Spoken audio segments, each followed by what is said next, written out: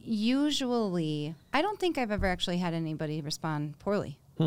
To me, my kids are going to come first for sure. Yeah.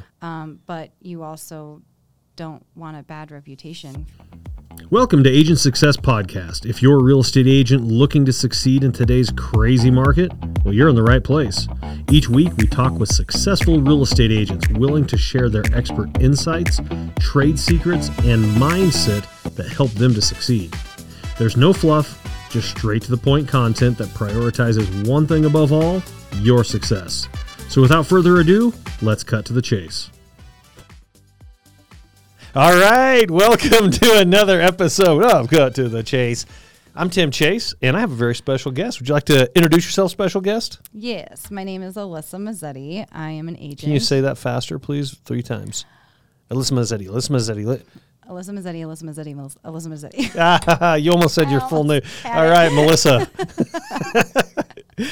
Okay, go ahead. I'm sorry. Go ahead, introduce yourself. Alyssa Mazzetti. I am an agent with ERA Shields Real Estate. Okay, how long have you been doing it? I've been doing real estate for 7 years. Okay. But in November, I'll be with ERA for 3. Okay. So 7 years in real estate. Mm-hmm. So you started off before the awkwardly good kind of market that we had where you just blinked and had a deal and house prices were raising 500%. You started before that, and you're here after that. Yes. That's good. Yes. Right. It's the ones that started during it and ended at the end of it that's scary, right? Yeah. In 7 years of wisdom, my very first question, because we are, as you know, cutting to the chase. So, yeah, all right. So, good snap there. If you could pick one thing, if you only had one thing you could do, one task that would work to help you succeed in the market, what is that one most important thing? If I could, and we like to put people on the spot. Like Yeah. I didn't want to prepare you for that.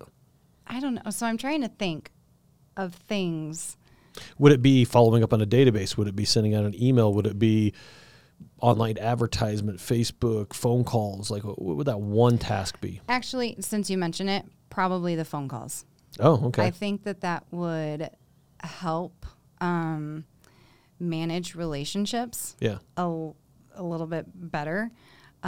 Fortunately, I've been blessed with amazing clients, and I've been able to maintain a relationship with pretty much all of them. But for business purposes, I think that there's a part of me that would be able to reach more people if I managed phone calls better. And that would be more important than, say, farming an area with postcards.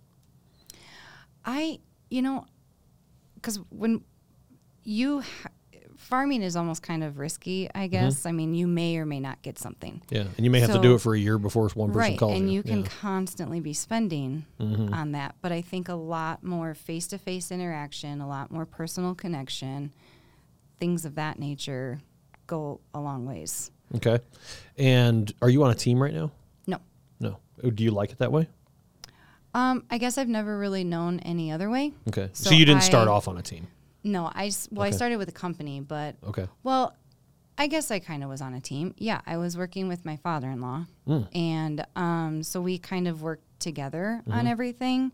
But at the same time, he would have his own stuff, I'd have my own stuff, and so there were certain things that were collaborated together. Gotcha.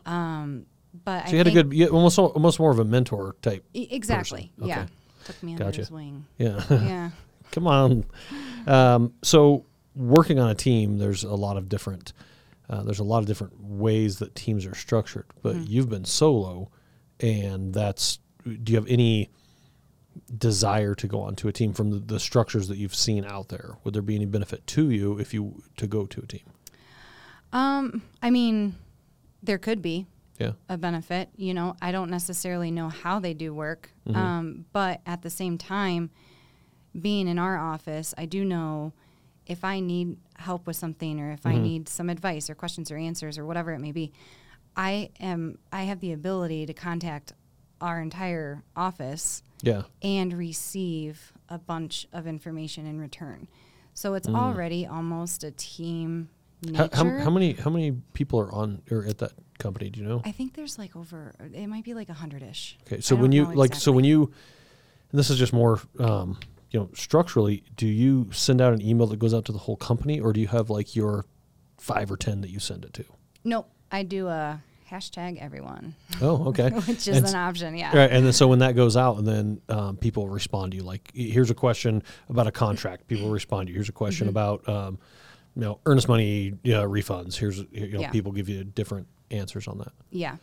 And I know, because you've met Tammy Cockrell, she's been my mentor. So typically what I'll do is I'll reach out to her first. If we can't figure something out, then I definitely use my everyone resource. Send it out to the group. Yeah. Yeah. Well, that's good, because a lot of big companies don't have that as an option. So it's so good. I mean, and we've got Eddie Hurt, Michelle Blessing, Pete Olson. I mean, a lot of these, Alan Willoughby, they're incredibly seasoned. They've been around for agents. a very long time. Yeah. Since before I was born. But no, I mean, everybody is very, very widely knowledgeable. And so it's usually a really good resource. Well, that's that. Yeah. Company. So working individually, does it become challenging to stay on top of your stuff? Like, meaning everybody in our company is individual, but we have to be very focused on driving each other, because sometimes human nature is that maybe we will not make our calls on Mondays, or we may not send out our happy birthdays, or we may, it doesn't make sense. Like all these, you could miss all these things. Does it become challenging for you to stay on top of all the stuff being individual? It can. Absolutely. Yeah. I mean, and also, as you know, I have 3 younger kids and younger than yourself. Okay. Barely. Okay. But I mean, between their school, their birthday parties, their whatever is going, sports, all the things, and then I myself, time management is incredibly crucial, and keeping track of birthdays, keeping track of when I need to email somebody, dates and deadlines. Yep. All the thing. I mean, I have seasoned agents in the office who will laugh at me because they're using their phones and calendars and stuff, and I pull out like this big paper, this old Franklin Covey, and you're like doing stuff. In order to keep everything. I will say we always say the best CRM is the one you use, and if it is a 3-ring binder, which, by the way, some of my best follow-up over the last 3 decades has been when I was using a 3-ring binder to prioritize my stuff and to schedule stuff. As silly as it sounds, it was like it was so easy. I couldn't mess it up. I just opened up to the day and I knew exactly what it was, Yeah. And it helps too, like, if you are doing a news blast or something email-wise, you can go ahead as a little reminder. So it's I mean, so to keep track of everything in addition to my family and, my personal life or whatever, dinners, stuff like that. I mean, it's. I had a gentleman that was sold life insurance. I did a loan for him. He was an excellent salesman, and he had a index cards. It wasn't a Rolodex. It was just index cards, and he had A through Z, right? And he would just put his index cards in, and he would go through A's of clients or people he would need to call, and he would make a note or color coordinate them based off of if they were past clients or whatever. So Barbara Corcoran did that. Oh, really? What's her book? Shark Tales? I don't know, how to make $1 gazillion on TV and real estate. Yeah. And it pretty much went through her, how she became the realtor that she became. And color coordinated index cards was interesting. One of, and that's I guess what I'm getting at is it almost like so if you're not on a team and you don't have fancy software, like if you just use what's there, it can really, really work. Yeah. Doing those things. Now you mentioned that you have 3 children, yes. Right? Crazy animals. You have 3 uncaged, untamed animals that you have to take care of. Are they all in school? Mm-hmm. Okay, so during the day, you're able to come and do a podcast with Tim and stuff like that, or show houses. What happens when 3 o'clock or 2:45 rolls around, they need to be picked up, and you have a client that wants to go see 3 houses? A couple things. I usually have a couple different options. So you kind of have a option A, option B, option C? I've got a lot of backups, especially if they end up not at school. Yeah. Which is another challenge. Not a fun one, but so I'm usually always just very transparent with my clients because I do also teach fitness classes. Yeah. So making sure that, my schedule is also known. This is all of the availability I have for you outside of whatever it may be. How do they respond to that? Usually, I don't think I've ever actually had anybody respond poorly. To me, my kids are going to come first for sure. Yeah. But you also don't want a bad reputation for your job, So I'm usually always very, very open with my clients about, hey, I do have my children. I have to get them from school. Yeah. But I, like last week, even when I dropped them off at jiu-jitsu at 4:45, we were there by like 4:30. I made sure that I hightailed it, whatever. We looked at a couple houses because I told them that if I don't have pickup for the kids, then I do have to be back there at 6:15. Yeah. So we can get in what we can. As long as your kid doesn't get like Karate Kid kicked like halfway, like say 5 o'clock when you have to rush back or something like that. So, well, and the nice thing too, the people that are there could take care of them. So I don't know. Well, but I think there's a difference with the way you say people don't respond bad. And I think there's something that a lot of people overlook, and that is what level of connection do you have with your client, right? So if you were to take your sister out to see houses, your mom out to see houses, your best friend out to see houses, and you told them, hey, I got to pick my kids up at 3 o'clock. Hey, no problem. Yeah, not a problem at all. Yeah. If you tell it to a total stranger that's uptight and has you, they're pushing you at all sections, you tell them, and then you feel weird about it. They feel weird, But if you can make that connection with the people, and that client becomes a friend, as you said, you can really do a lot more transparent stuff. So in sales, basic sales, I like to say there's 5 basic steps to a sale. Like this is super, super like Reader's Digest version, right? But the first step is rapport. And if you have rapport, the next step is your needs analysis or your needs probe. And so that very first step, you can't skip getting rapport and go into the questions. And then the third step is going to be your presentation of whatever it is. You can't jump in and present $1 million house when you didn't ask the questions, right? And they can afford a $300,000 house, and you can't get too intrusive about their finances unless you have rapport with them. So there's like this fine thing that natural people don't even understand they're doing. Yeah, there's a process. Well, and then after that, there's closing, and then finally, if you failed at any of the first 4 steps, you haven't overcoming objections, which is a whole nother thing into itself. But if natural salespeople a lot of times they just take for granted that they've built rapport, and they don't really understand that this is what I've done, which is allowing me to make this connection, allowing me to ask questions I wouldn't normally ask or other people wouldn't ask, allowing me to find out more about what they want. Right. So you probably have a lot of natural skill that maybe you've overlooked over the years, or maybe that you have natural skill. Do you believe you have natural skill? I know that I talk to everybody. I've been told I'm a talker. Yeah. They're like, okay, you can stop now. Yeah. But no, I do think she's still talking. Well, lucky you. This is we can only talk here. Yes.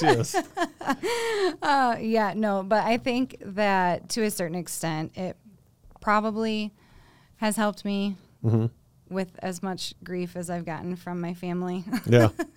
But I think that when you do create an environment with your clients that allows for open communication, I think that that's incredibly helpful. So, I mean, the only way that you're going to get there is by initially building that relationship through talking. So I'm going to ask some interesting type, not that interesting.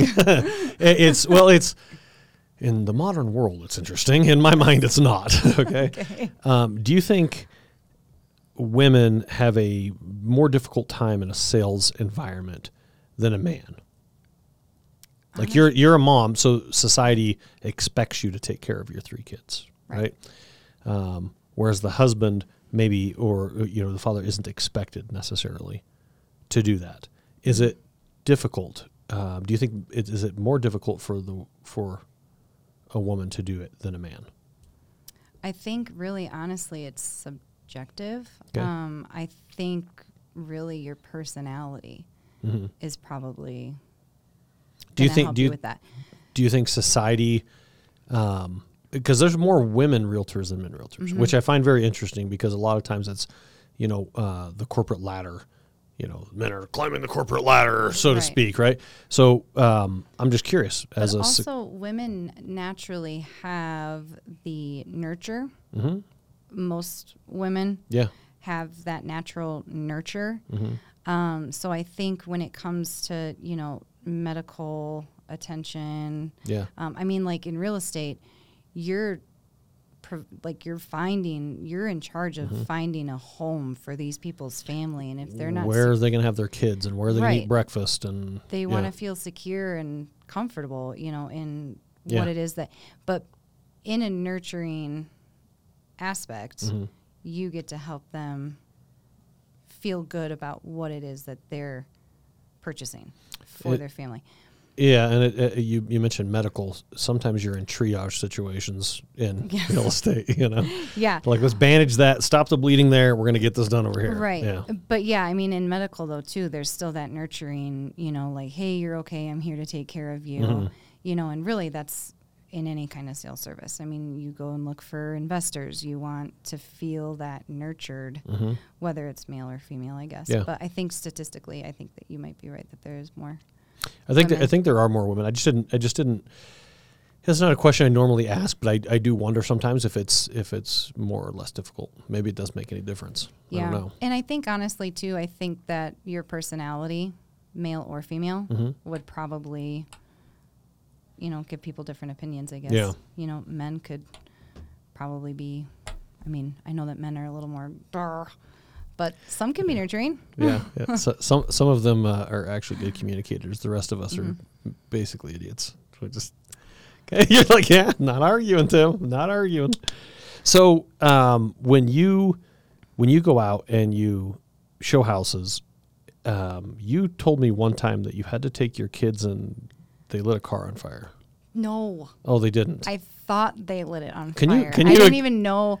So this is just for anybody listening that might be like, hey, I have kids too.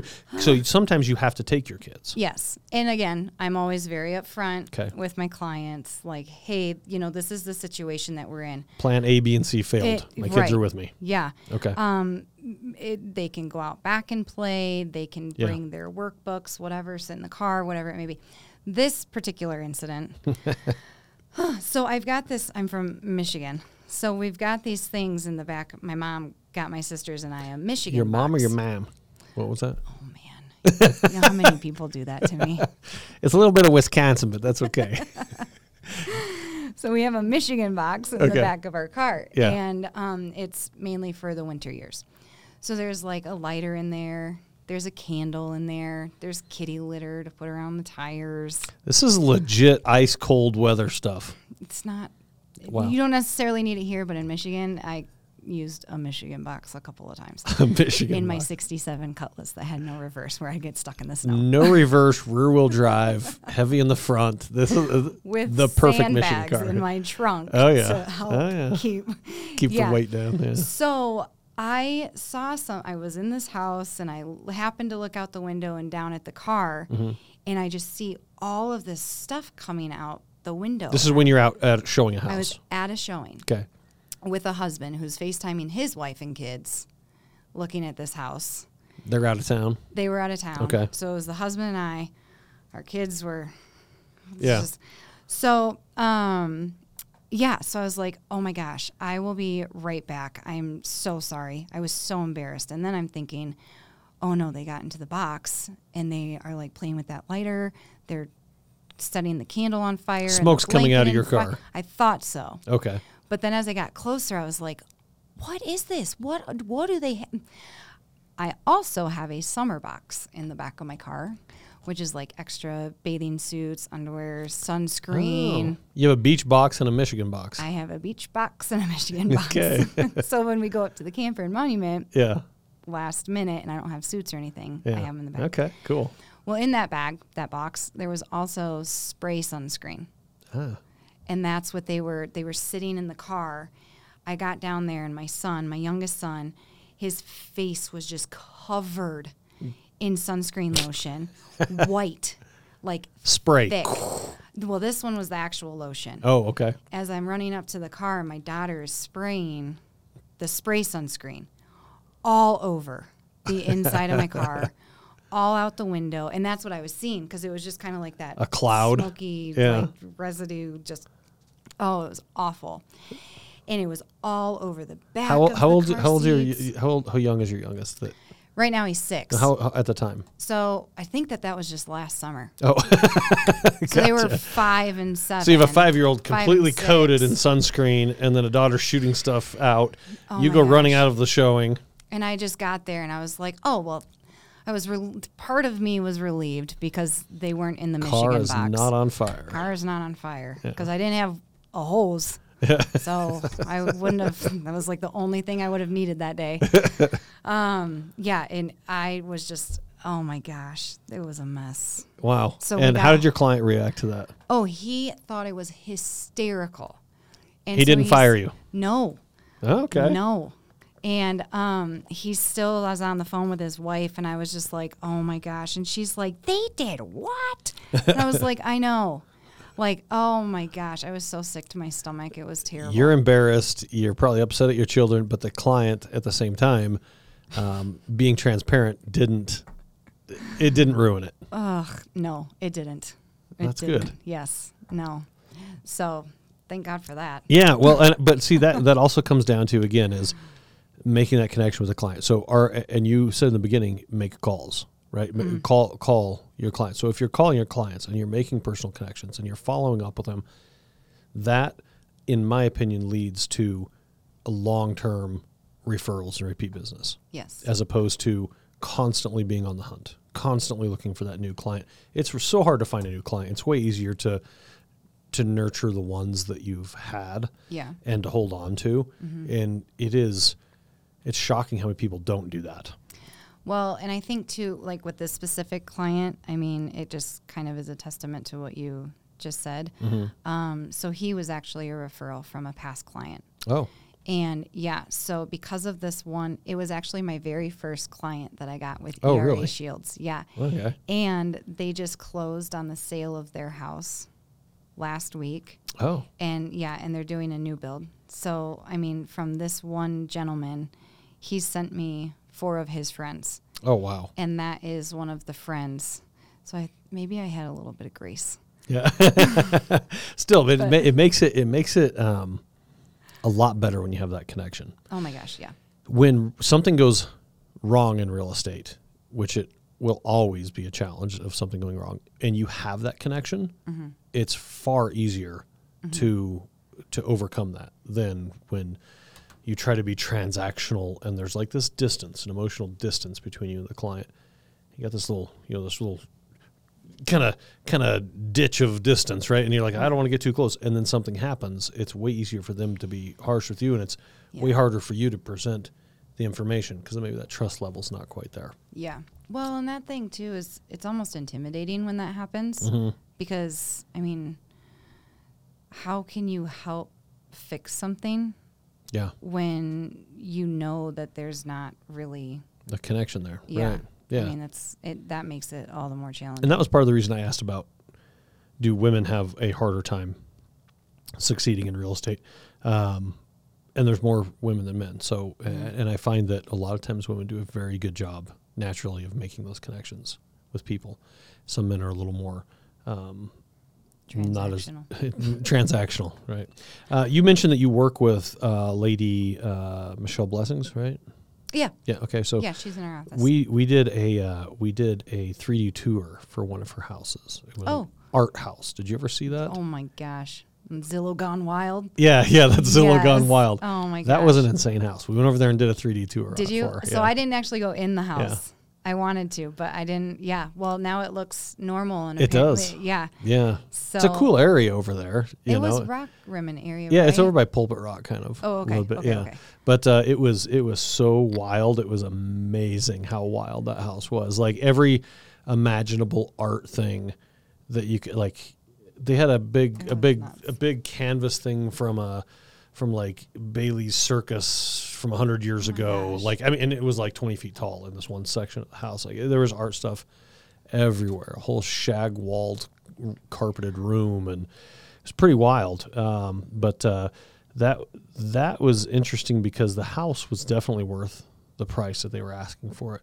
But human nature is we make really quick snap decisions. And people walk in, they're like, this is different. This is weird. Yeah. Wild. Yeah, this is a little too, they had to change it to normal to sell it for the asking price, right? As opposed to, oh, don't worry, we'll put it back to normal before it closes. Like, oh, I can't envision like this is too different. I don't particularly like that. I just thought of that when you mentioned her. I remember that we did that 3D tour with her. And my thing too, like when we were kind of talking about challenges. Yeah. How like. For me, I clearly don't have the experience that they have because they've been in the industry a lot longer than I have. But for me, if I got a phone call and was like, hey, can you list my house? Yeah. And that was something I walked into, I don't think I would have known what to do. Yeah. I'm not going to lie. It was completely wild. So we actually ended up making a great connection with the seller over there just almost accidentally. She's a professional hula hooper. What? Oh my gosh. She has tons. She has like this whole hula hoop collection, and she does all these. You can find her online on YouTube. She does all these instructional videos for professional hula hooping. Just a whole wild situation, but you don't know what to do then, and you can say, well, you have to change everything before I'll list it, or you have to say, well, we have to take $20,000 less. But I think meeting the clients where they are is very, very smart. Yeah. Very cool house. So another couple quick questions for you. Okay. As a successful real estate agent, what would you do if? Now you told me not to ask this question, so I have to ask the question. Right? If you were a loan officer, okay, and you had to be a loan officer for a week, what would you do different than what you see a majority of loan officers doing? Oof, I don't even know. Okay, what challenges have you seen That's with them? I didn't want to see. Okay, you didn't want me to ask that one. I mean, I know. So I'm very curious on what you're thinking about it. I don't even know like how to think about this. I mean, I'm sure that if I thought on it for a little bit and kind of like went through some of the experiences that I've had, I'd be able to come up with some stuff. But I know. So right now, currently, is what I have a client at the moment, and he's had issues with finding like an actual price range budget. Yeah. And the mortgage broker that he's been talking to has given him, okay, well, you're qualified for X. Okay, well, you're qualified for Y. Okay, well, actually, you're qualified for X, but it's making a significant difference. Right. In his $30,000 is. Right. Yeah. I mean, and so he's, trying to, and so for me, it's kind of like, well, where can we figure out where the problem is? Yeah. Where he's having such significant. Can I just know for sure what they can go out and buy? Right. Exactly. And go out and help the client. And I know that he made a comment on saying that they weren't actually giving him an interest rate price, and they were gauging him between like 2%. 2%? 2%. So he was like 5 point something, and then he got an estimate at like 8.1 or something. So I don't know. We were trying to figure out because he's VA, and so he was like, "Well, if I put money down, I can do this." Yeah. So anyway, long story longer, my thing is kind of navigate clarity. Yes, a way to figure out like what can this guy expect. Yeah. Yeah, a little more clarity in that, and that's a lot of times what we find is loan officers, we get comfortable in what we're doing, but we do it all day. So Right. so I talk to somebody and I start talking about LLPAs and funding fees and MIs and MIPs and PMIs and you know what I mean? Yeah. ABCs and LMNOPs and everything else. Right. And I think that I'm talking regular English. Language, yeah. And what I realize is about half of what I'm saying is like, dude, have you ever talked to a doctor that likes to use the full explanation, like the full medical term of something? Yes. And you're just like, it's a what? Whoa, that sounds important. Oh, it just means they have a headache. Interesting. Okay. Yeah. Okay. That makes sense. Yeah. That's kind of what it feels like sometimes in real estate is it becomes common, vocabulary Language, for us. Yeah. To where we almost overdo it. Yeah. You know? Yeah. So I think, and this could just be this specific mortgage broker. I've personally never worked with them before, but, like you said, clarity, just simplification, can we or can we not, he clearly wants to buy a house. Yeah. You accepted his business. Let's get the information and happen. Yeah. So you did answer the question. You said you weren't going to answer it. You told me not to ask it. So, where did you move from? Like, how long have you been in Springs and where'd you come from? I moved here in 2009. Okay. When I graduated high school. Okay. My dad. So that makes you like 23? No. Almost. Okay. 2009, I'm not joking. 19. I'm messing with you. No, okay. 32. Yeah. Okay. So we moved out here after I graduated high school, but I mainly grew up in northern Michigan. Okay. So you went from Michigan to here. Uh-huh. Okay. So you started real estate in Michigan or no? No. Okay. No. I came out here. I was going to nursing school. Okay. At UCCS. Mm-hmm. And I found out that I was expecting my oldest.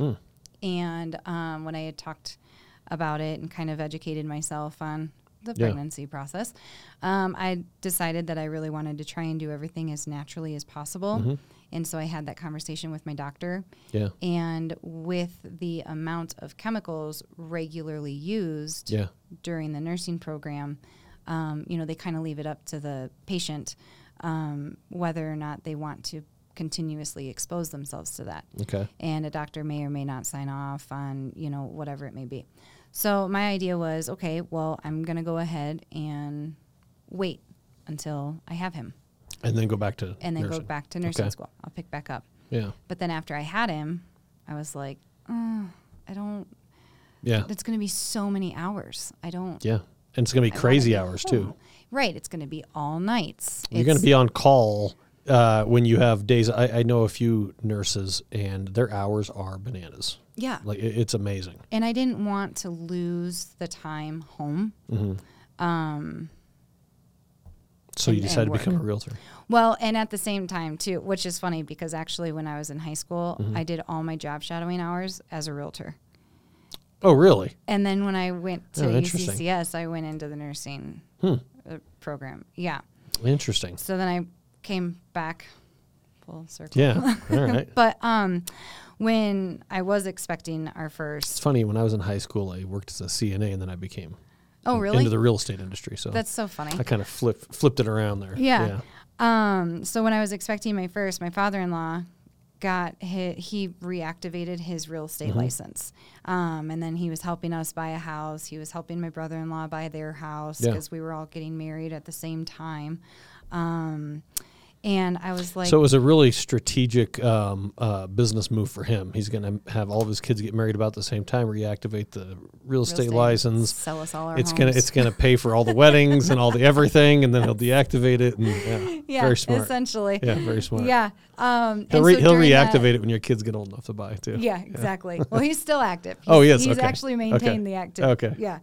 But so being actually in the process of, rather than just job shadowing, like showing houses, I was like, oh, well, this is easy enough. I mean, I can, make my own schedule, be with our oldest, as much as possible. Yeah. And so, I ended up, when I was pregnant with our second, is when I ended up getting certified and everything. Okay. It's interesting. A lot of people think, I'm going to get into real estate. It's going to be easy. It's going to be fun. I can make but it's easy and it's fun to show a house. It's easy and it's fun. And check out all the interior design. It's easy and fun to talk to the sales rep at a new build place. It's easy and fun to, write a contract and is it going to get accepted, or to list the house. But actually getting the clients and all that, it's so hard. It's so hard to do all that. Challenging. And being completely independent. Right. You have the option to. Well, and when I had started too, when I got my license, I was expecting something completely different. Because you don't realize, that you're not really going to be. The Properties Brothers said it would be like this. Oh, what? They show up. They are knocking on your door. No, they don't. Put a sign in the yard. Hey, is this house for sale? Yeah. Yeah. Can I pay you $100,000 over asking? So, when I first started, I was working for a company. I was working with Joanna Thompson. Okay. She was a very well-known agent and so when I first started with her, and then my father-in-law, we were with Thompson Properties. At the same time, she was kind of in the process of retiring. Okay. Very small company. There was only like 5 of us. Oh, okay. And so the lead generation she didn't need lead generation. She had been around for. When you do it for 30 years and it just. Right. You have 30 years of database. People. Yeah. They do come knocking on your door. Yeah. Not mine. So, it was kind of struggled some. I mean, I guess a little bit, because I was at home a lot with Luca, and I was just trying to figure out, like, how do I create my own lead generation? How can I do something without spending money that I don't necessarily have? That is the golden egg question. How do you do that? Right. When you first started, do you do anything different now than when you first started? Like, what would be the biggest difference in what you do on a daily basis for your business? On a daily basis? Well, just in general. Well, I think that my whole routine regarding real estate is different now anyways than when I first started. So I have a lot of resources that I can use through ERA Shields. So it helps me maintain connection, which I didn't necessarily know what tools to use when I first started. Gotcha. So I have a lot of connections that I can utilize to maintain everything. Plus the resources for listing a property. There's so much that's so different. Well, even in the last 7 years, just technology in general in real estate has been massive. Yeah. Availability of data has been massive. Automated websites and advertising. That's actually one thing that Eddie Hurt does for our office, though, too. He does a stat pack. And he gets within, I think, if I'm remembering correctly, because he was just speaking about this, he meets with a economic lady in town. And so he has been building this stat pack, and it's got great information. Do you share that with listings, or or is this something that you get that you share out, or is it just something for you to help build your business, or what is it? So really all of the above. You can do a social graphic, so you can kind of regularly post it with your social media. We get an emailed version, so if we want, we can share it with our clients. We can share. And what data does this have? Like, what are you getting? It's I'm trying to remember everything on it. Housing prices, kind of the days on market, graphing. It's just kind of that information. Yeah. God, Eddie's gonna kill me because I don't remember everything on there. But you put your finger on the pulse of what's happening in the market, right? Okay. Yeah, and then usually there's like a paragraph information kind of about what's going on and what exactly it is that you're looking at. Yeah. Yeah. Okay, well, that's kind of cool. It's simple. It's got good info, but it's not overwhelming. So it's nice. So you moved to Colorado Springs right after high school. Is the rest of your family still in Michigan? No. So my dad moved out here probably when I was in 6th grade. Is that part of the reason you went to college out here? Yes. Okay. Yep. He moved out here for his job. At the time in Michigan, we had owned a coffee shop and 40 acres. A coffee shop and 40 acres sounds like the life. 40 acres out in the middle of nowhere. Oh. Well, this town was super small. We were only 7 miles out of town. but it was considered out in the middle of nowhere. And so we were trying to sell that. And then by the time we got everything under wraps, I was going into my senior year. Yeah. And I was like, I'm not moving until I'm, I probably didn't say it as nicely as I just did, but I refused to move to Colorado until I graduated high school. Yeah. Me and my Cutlass ain't going nowhere. No. Yeah. I got a Chevy Aveo at that point. Oh, you had upgraded. Flintstone mobile. You upgraded. Nice. Yes, I did. Was it better in the snow? No. Oh, okay. My grandpa still put all the sandbags in the trunk. It was not cute. And so we had moved out here after I graduated high school. Oh my gosh. Is that your phone that you didn't turn off during a podcast? Oh my goodness. It was on silent. It was just an alarm. Oh. This is the alarm to tell me that Tim, I'm gonna wrap this thing up. Yeah, here I am talking too much again. Yeah. This is what makes you unique, really. Yeah, this is the connection. Yeah. So and then we all moved out here in 2009 after I graduated. Okay. Mm-hmm. Wow. Yeah. So you basically instructed the whole family, we're not going anywhere. And then I even came to the point where I had to think this one out because my mom was not having it. And I was like, it's going to be the perfect time because I'll be starting my freshman year of college. Yeah. My middle sister will be starting her freshman year of high school. It sounds like the perfect timing. My youngest sister will be starting middle school. Mom, take it and run with it. Yeah, I got this plan. Yeah, this is working out quite well for us. It really did. Yeah. So we stayed until I graduated. Yeah. So coming into Colorado Springs, there's a couple of Colorado Springs questions for you. Okay. Coming into Colorado Springs, is the food different than Michigan? Yeah. Well, yeah. I was a one stoplight town, so we had a Subway, a McDonald's, and a Burger King. Oh wow. And a deli, Andy's Deli. Was Andy's Deli the nicer of the places, or? Oh, we had Villager Pub too. That was the hot spot. You go there Friday nights after basketball games. Villager Pub after the high school basketball game, I'm imagining. Yeah, football. Okay, yeah. No, you're really explaining small town Midwestern America, right? Yes. And was there people in town that had snowplows on the front of a truck? And they would just drive around and my dad for a while was one of those people. I just check. I want to make sure that I got the full picture here, yes. right? Okay. No, definitely yes. Quite a few people have plows, and then the plows would be out. At 4 o'clock in the morning. Yeah. And then they'd have to do a second Your Cutlass run. never had it. No. Oh, good. Yeah. Yeah. It wasn't good in the snow. No. Okay. I couldn't even back up, so I'd just plow, and I wouldn't be able to. So Andy's Deli. And you had yourself a Village Pub and then a couple horrible fast food restaurants. Yes. It's diversifying. They've got a Culver's now. No, they have a Culver's. They have a Culver's now. Wow, you have an average hamburger place now. Know. Nice. Sweet. So normally when I ask that question, people are like, oh, the food, we had so many more options in Houston, or, oh, wow, the tacos are so much better in, here or there. You moved here and you're like, oh my gosh. This place was it was incredibly overwhelming when we first moved here. Really? Because it was so big. Like when I moved from Michigan, we only had like 1,200 people in our town. Holy cow. And I graduated with the largest class since 1989, I think, was the stat. I had 100 kids in my grade. Oh, you guys have a big... That's like 9% of the population of the town. Yeah. That's amazing. It was... Wow. Yeah. So everything. It's like the baby boomer era, but it was in your town. It was the, Yeah. Okay. Yes.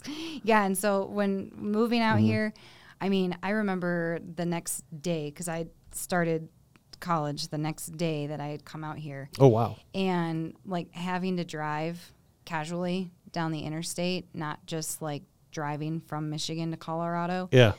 My hands hurt. I was squeezing my steering wheel so hard. They hurt for like 2 days because I was just so I got arthritis, nervous. man. Yeah. I remember seeing the Garden of the Gods exit on the left side saying 2 more miles. And I was like, oh my God, I have to get over. And then I finally got to the right lane. And then I realized I was like, okay, well, I could have waited a minute. Like I didn't freak out. Now I have 1.9 miles. Okay, I'm okay. Yes. Nice. I'm going to be here for a while.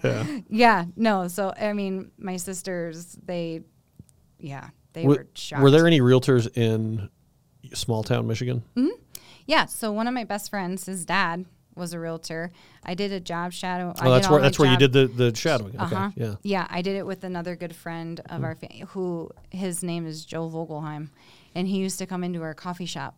Like he would knock on the door before it opened and my mom would let him in at 5:45 and he'd help her put all of the chairs down and he'd grab himself a scone and a Diet Coke and walk out. Oh. Yeah. Nice. It was great. Hey. Joel's here. Open it up. Yeah. It was perfect. Do you ever go back and visit? Yes. Okay. Yeah. Not as much as I would like.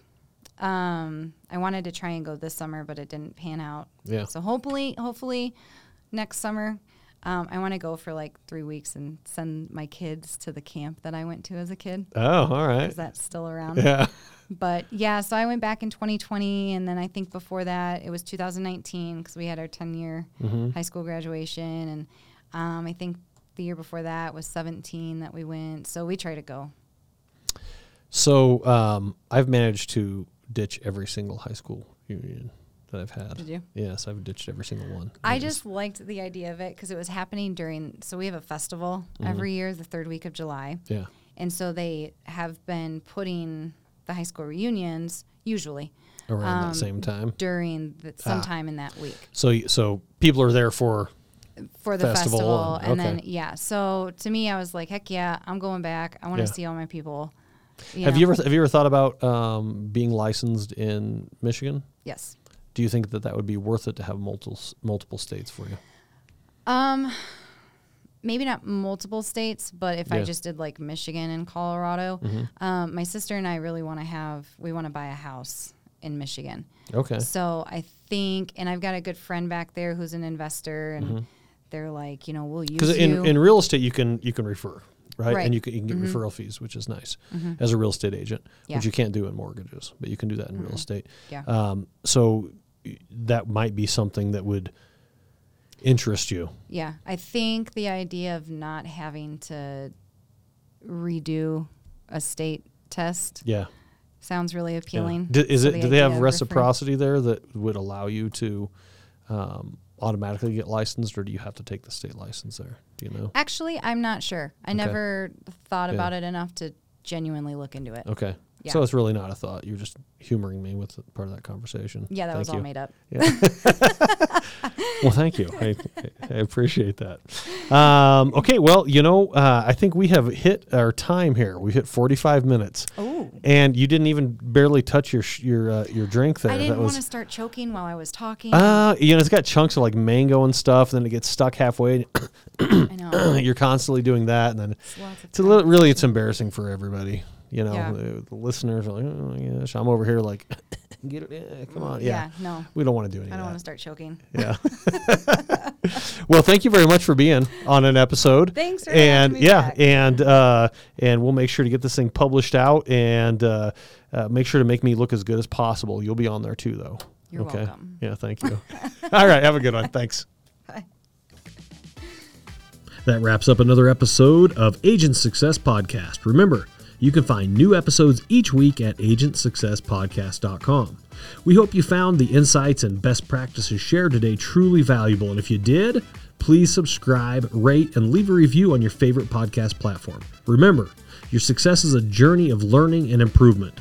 So let's keep hustling, thriving, and learning. Until next week, this is Tim Chase.